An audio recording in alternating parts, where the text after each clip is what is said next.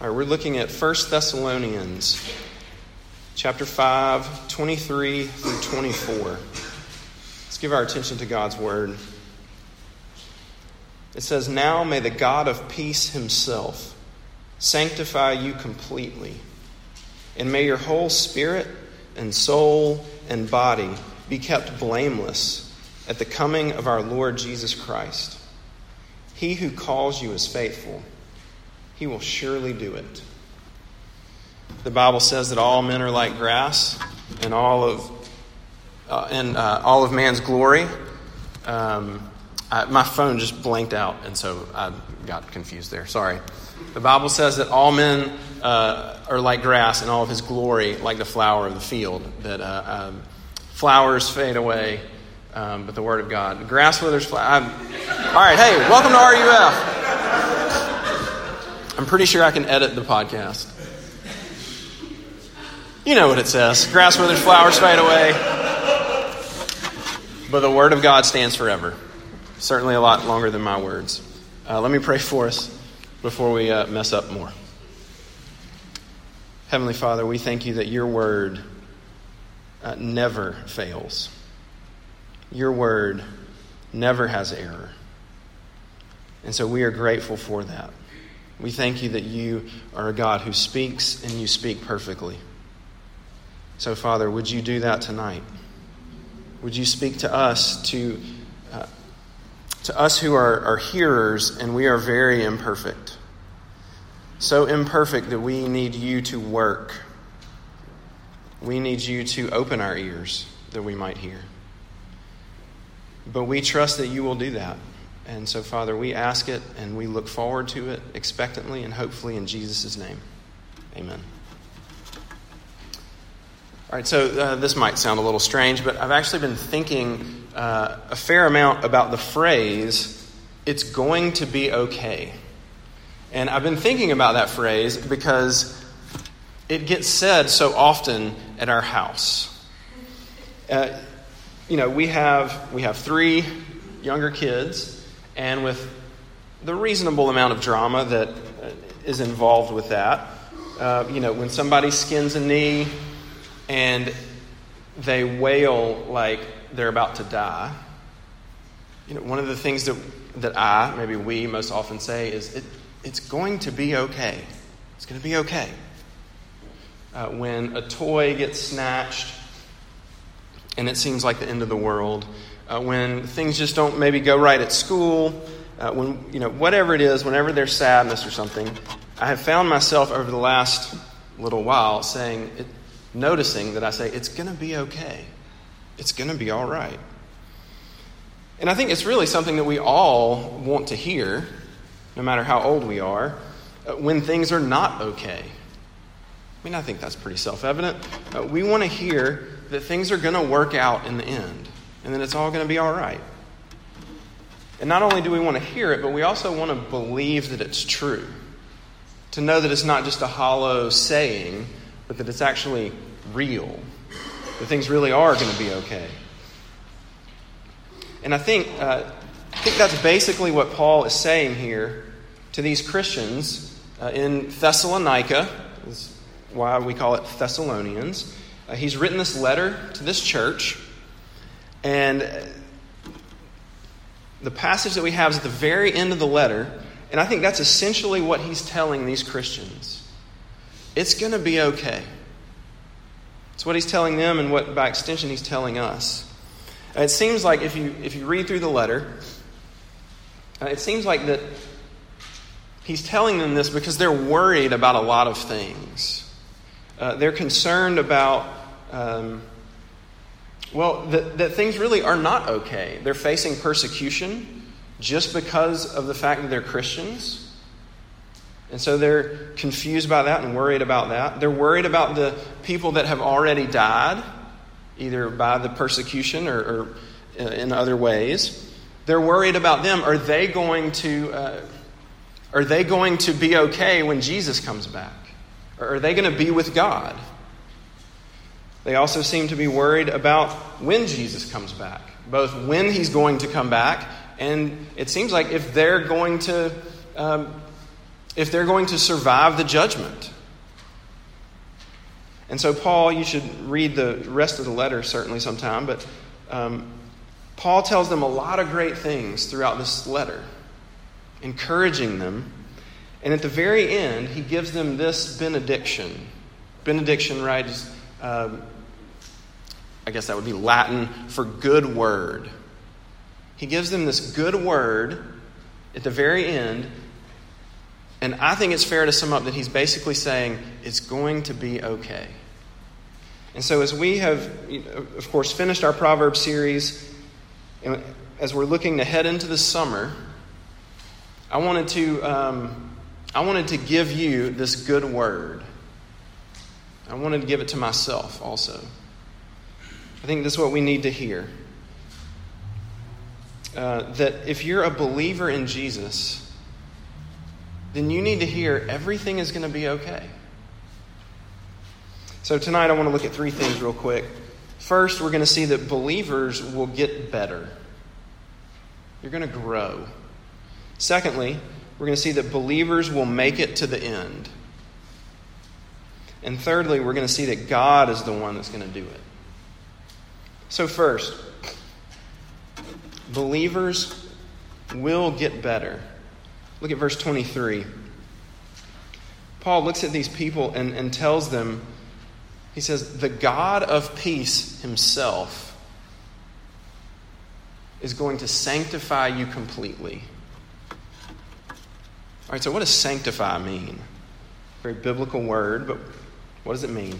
Well, it's the same root word that we in other places might translate holy or holiness.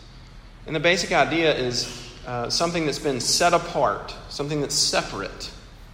And the idea behind that is that it's this idea that God is going to take the people that he has saved, people that have expressed trust in Jesus, and he's forgiven their sins, that he's going to take those people and he's going to set them apart from their sin, that he's going to grow them. Really, we could say that what you see in the Bible is that the Bible talks about salvation sort of in three senses, or really in three tenses. In some places, the Bible talks about how God has saved in the past. He has saved his people. In some places, it talks about how God is saving his people. And then it talks about how God will save his people. And so in that sense of how God has saved people, right, that's talking about how God uses the word justification. Justified people. And it's the reality that what God does when he saves someone is that he takes their sin and he credits it to Jesus on the cross. And he takes Jesus' righteousness and he credits it to that person. So that they now have the righteousness of Christ. That's in their standing before God. They're absolutely perfect and forgiven. Justification is sort of it's a legal term. It's as if God, it's exactly God, making a declaration about somebody and saying, you are now perfect. But in justification, nothing inside of us changes. Right? When someone becomes a Christian, when they're saved, they're still who they are. Yes, they're absolutely forgiven. But we still have sin inside of us. And so it's this concept of sanctification that the Bible talks about, that God is going to take that person and now make you into what he said is true about you. That he's going to grow you. And it begins the minute that someone exercises faith in him. He's going to make us holy. And so what this is saying is that, right, Paul is looking at these Christians and looking at us and saying, God is going to do this. You are going to get better. God is going to change your heart so that you begin to love him more and more. So that you begin to follow him. So that you begin to hate sin more and more. Calvin calls it quote, the entire renovation of the man. And I thought that was, that stood out to me for some reason, that he talks about it in terms of renovating our insides. Certainly if you live in Waco, you're no stranger to the concept of renovation, right? It's everywhere, and we're glad for it. But think about what Fixer Upper does, Magnolia. I'm guessing you've seen the show, right? They take some house that's old and worn out and terrible, and they begin this process of fixing it up. They renovate this house. And right, at the reveal, at the very end, the difference is so stark. It's almost unrecognizable.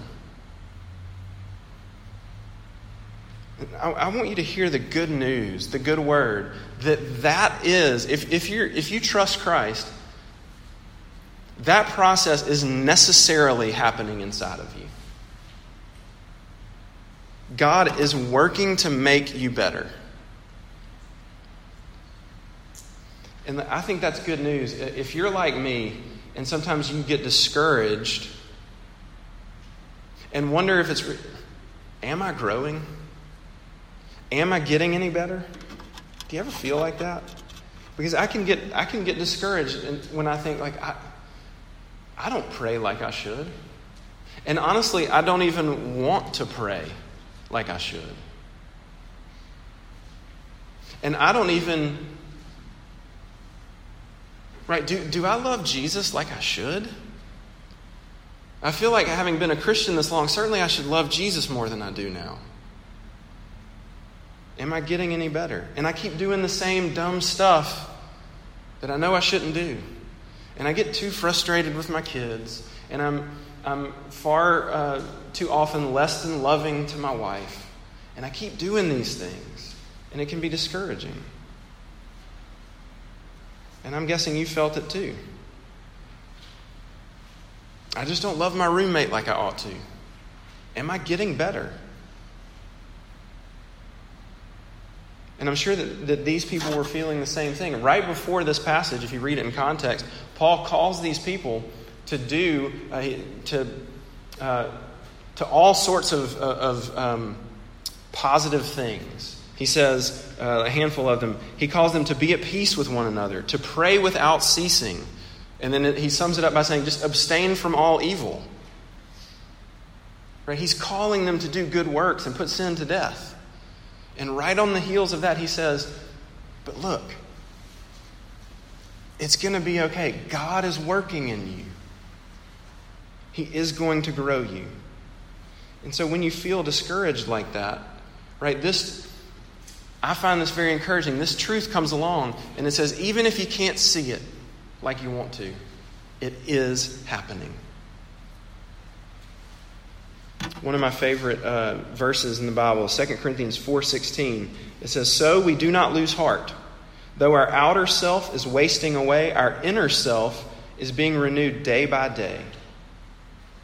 And it's saying essentially the same thing, that every day God is at work to make you better. And I think that's incredibly encouraging, because sometimes it just doesn't feel like it. And now look, we need to be careful to say a couple things. First, it may not look like what you expect. God growing you, sanctifying you, it may not look like what you expect it to. He very well may not take away that particular sin that you really want to be gone. He might just let you struggle with it. He may not be growing you as quickly as you would like. But that doesn't mean it's not happening.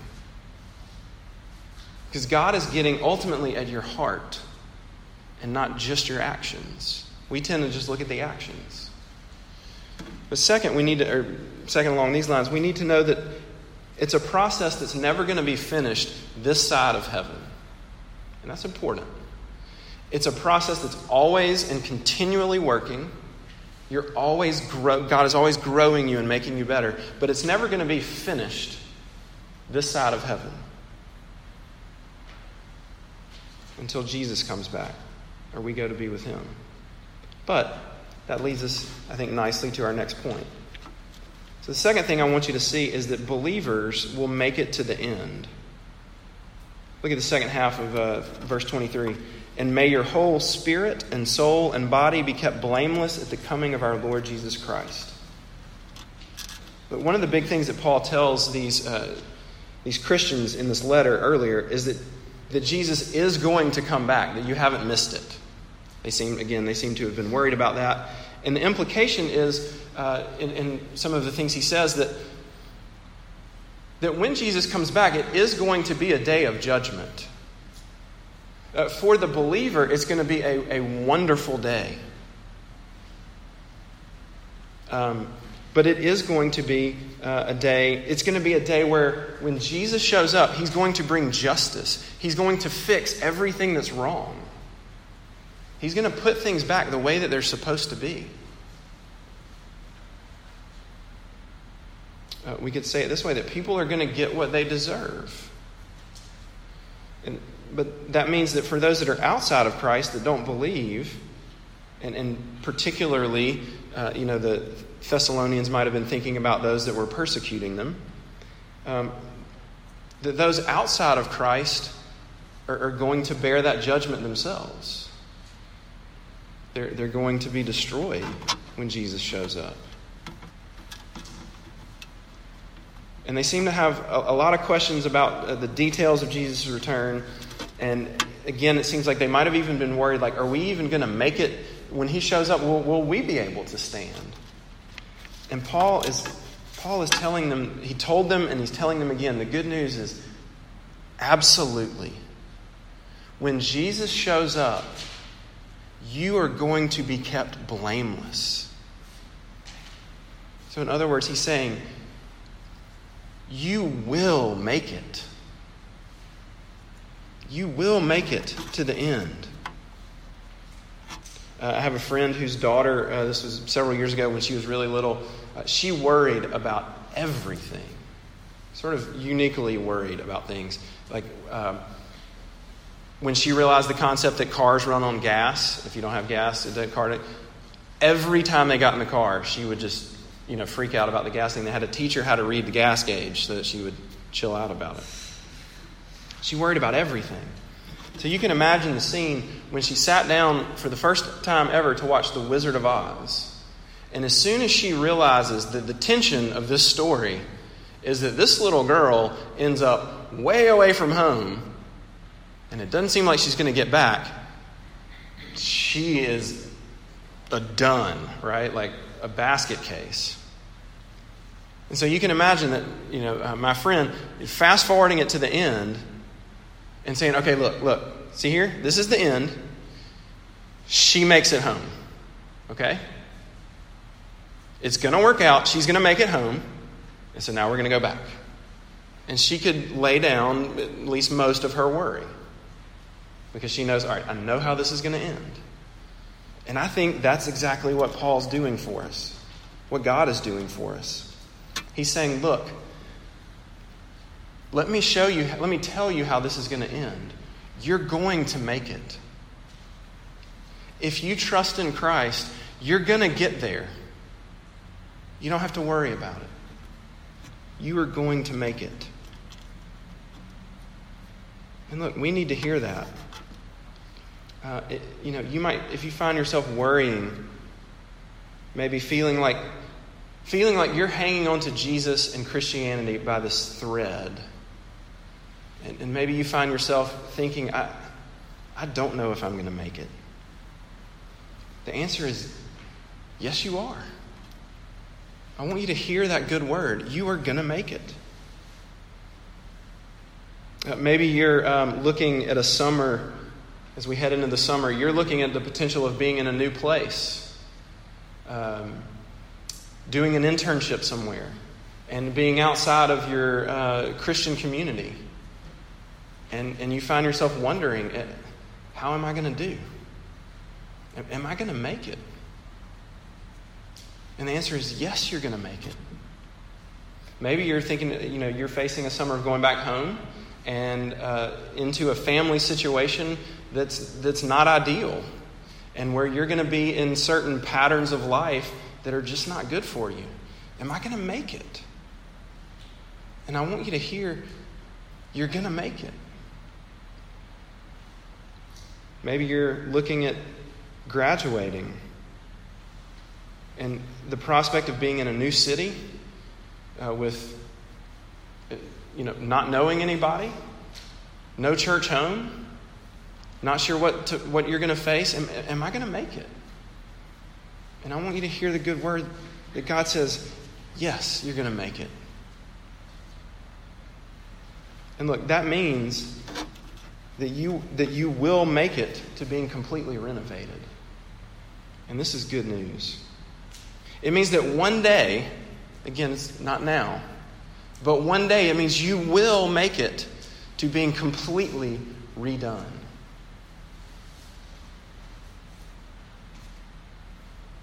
That you're going to make it, you're going to make it to a day when you will worship God and you won't have to deal with a guilty conscience. Where you'll be able to worship God without that little bit of doubt in the back of your mind that just drives you crazy. That you'll make it to a day where you will love people perfectly. That you will make it to a day where you won't ever feel afraid again. That you will make it to a day where you won't ever feel insecure about yourself again. Ever. You're going to make it to a day where you won't ever feel tired again. You'll make it to a day where you won't ever feel sick again. You'll make it to a day when you will never experience a broken relationship again. It's going to be okay. And that's good news. All right, we need to move on to our third point. So thirdly and finally, I want you to see that God is the one that's going to do it. Because you might be thinking, all right, that sounds great and everything, but how can I know that I'm going to make it? How can I know God's growing me? How can I know that I'm going to make it? Because, like you said, I feel like I am hanging on to Jesus by a thread. So how can I know that I'm not going to let go? And that's a good question, and the answer is in verse 24. Look what it says. It says, "He who calls you is faithful. He will surely do it." Look, the reason you can know that this really is good news, that you are going to make it, you are going to be grown, and it's because it's not ultimately up to you, and it's not up to me. It's good news because it's God's work that's going to accomplish these things and not ours. It's good news because it's not so much about how tightly we hang on to Jesus. It's good news because it's all about how tightly Jesus is hanging on to us. And God says that He's faithful and He will never let us go. Right? We're saved by the object of our faith and not the strength of our faith, how tightly we're hanging on to it.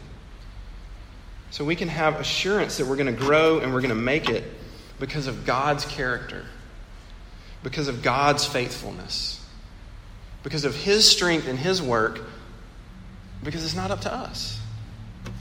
Because He's hanging on to us and not that we're hanging on to Him. I heard a friend of mine telling a story about going deer hunting with his dad when he was little. And they would have to get up in this really tall deer stand up in a tree. And to get up there, he said his dad would tie this rope around him and sort of cinch him up. And then his dad would climb up the tree and he would tell him to hang on and he would pull him up. And he said, I can remember, when I was doing that, when I was little, I was hanging onto that rope for dear life. Like, I just remember hanging on as hard as I could. And he said, at some point, I got to thinking back on those days. And he said, I kind of got to thinking I had this first little thought, right? It was just sort of, I got halfway into this thought of, that's kind of crazy that my dad would just like let me, hope I hang on. And it was like, he said, as he's thinking it, he starts to realize like, wait a minute. Obviously, my dad would not just like, well, I hope he can hang on. And he starts to think back through the process of what was really happening. He's like, he realized, Dad tied that rope around me and cinched it up just right. There was no way he was going to fall. And he makes it to the top of the deer stand, and he's perfectly safe because of the dad's work. Not how tightly he was holding onto the rope. I got another one for you because I couldn't decide which one I liked better. Another friend of mine was telling about they went to the fair and was taking daughters sort of wanted to go down the slide, this big slide, but did, and she said, we'll go together. And so daughter sits in his lap and they go down this big slide and she's terrified. It's like she's digging her, claws into him and just, holding on for dear life and, kind of doesn't want to do it. And as soon as they get to the bottom, he said she throws her arms up and goes, I did it! All right. How did she get to the bottom safely? Was it because she was hanging on to her dad so tight? Of course not. Her dad was hanging on to her. There's no way she's going to come off of that slide.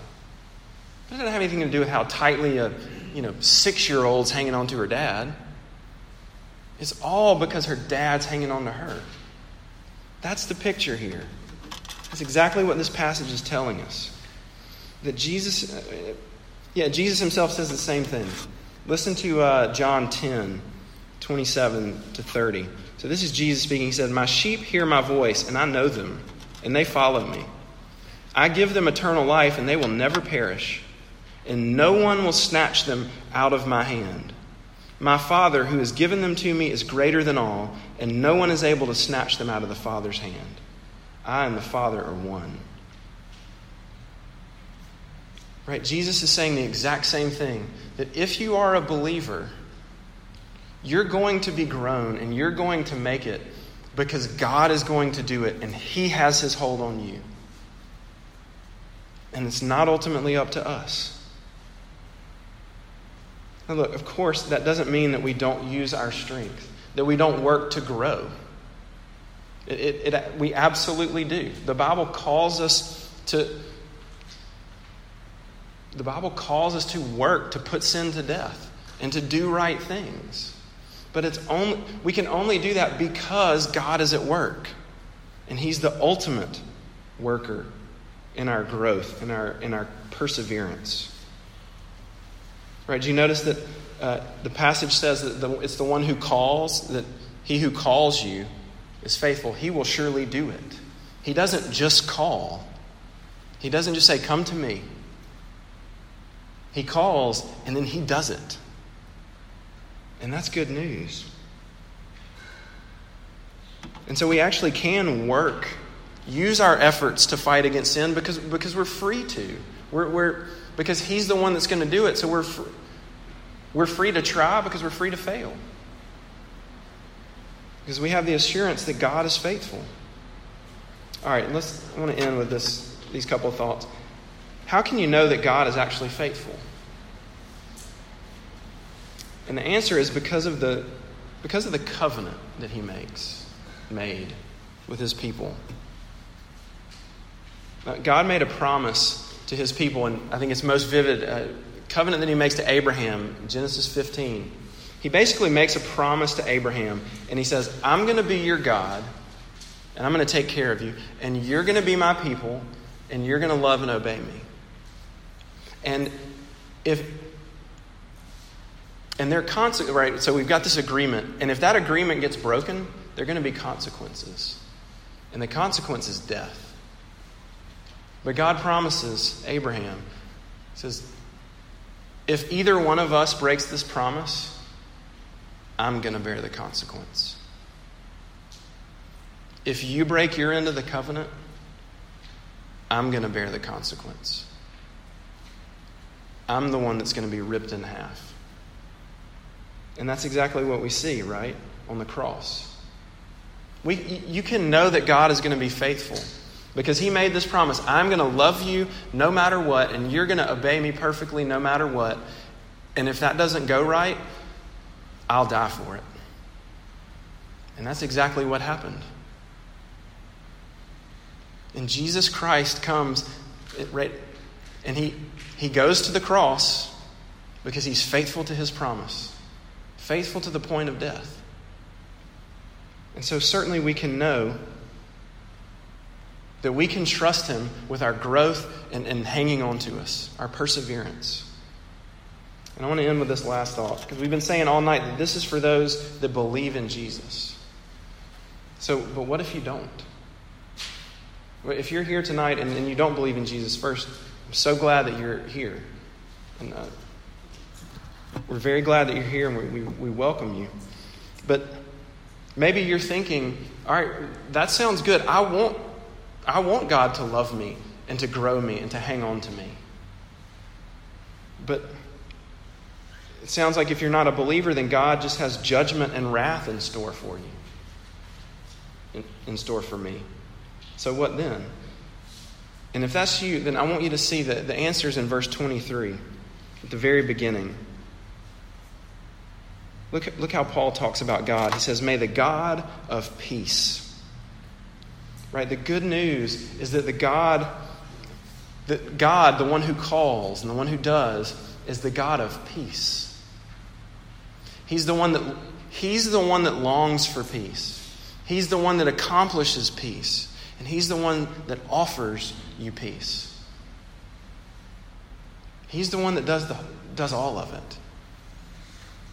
And so if you're a believer here tonight, you can know he's the one that's going to do it. And if you're not a believer, you can lay hold of him in faith and know that he's the one that can save you because he's the one that does it all. He's the God of peace. And if you want that, it's yours to take for free. He offers you to come and take it, to trust him because he loves you and he will grow you and you will make it. And he will hang on to you forever. And that's good news. Amen. Let me pray for us. Heavenly Father, we thank you for great news. We need to hear it. Maybe for the first time, maybe for the millionth time, but we need to hear it. Would you impress that on our hearts that you will change us and you will keep us and we will make it. And one day you're going to make us entirely new.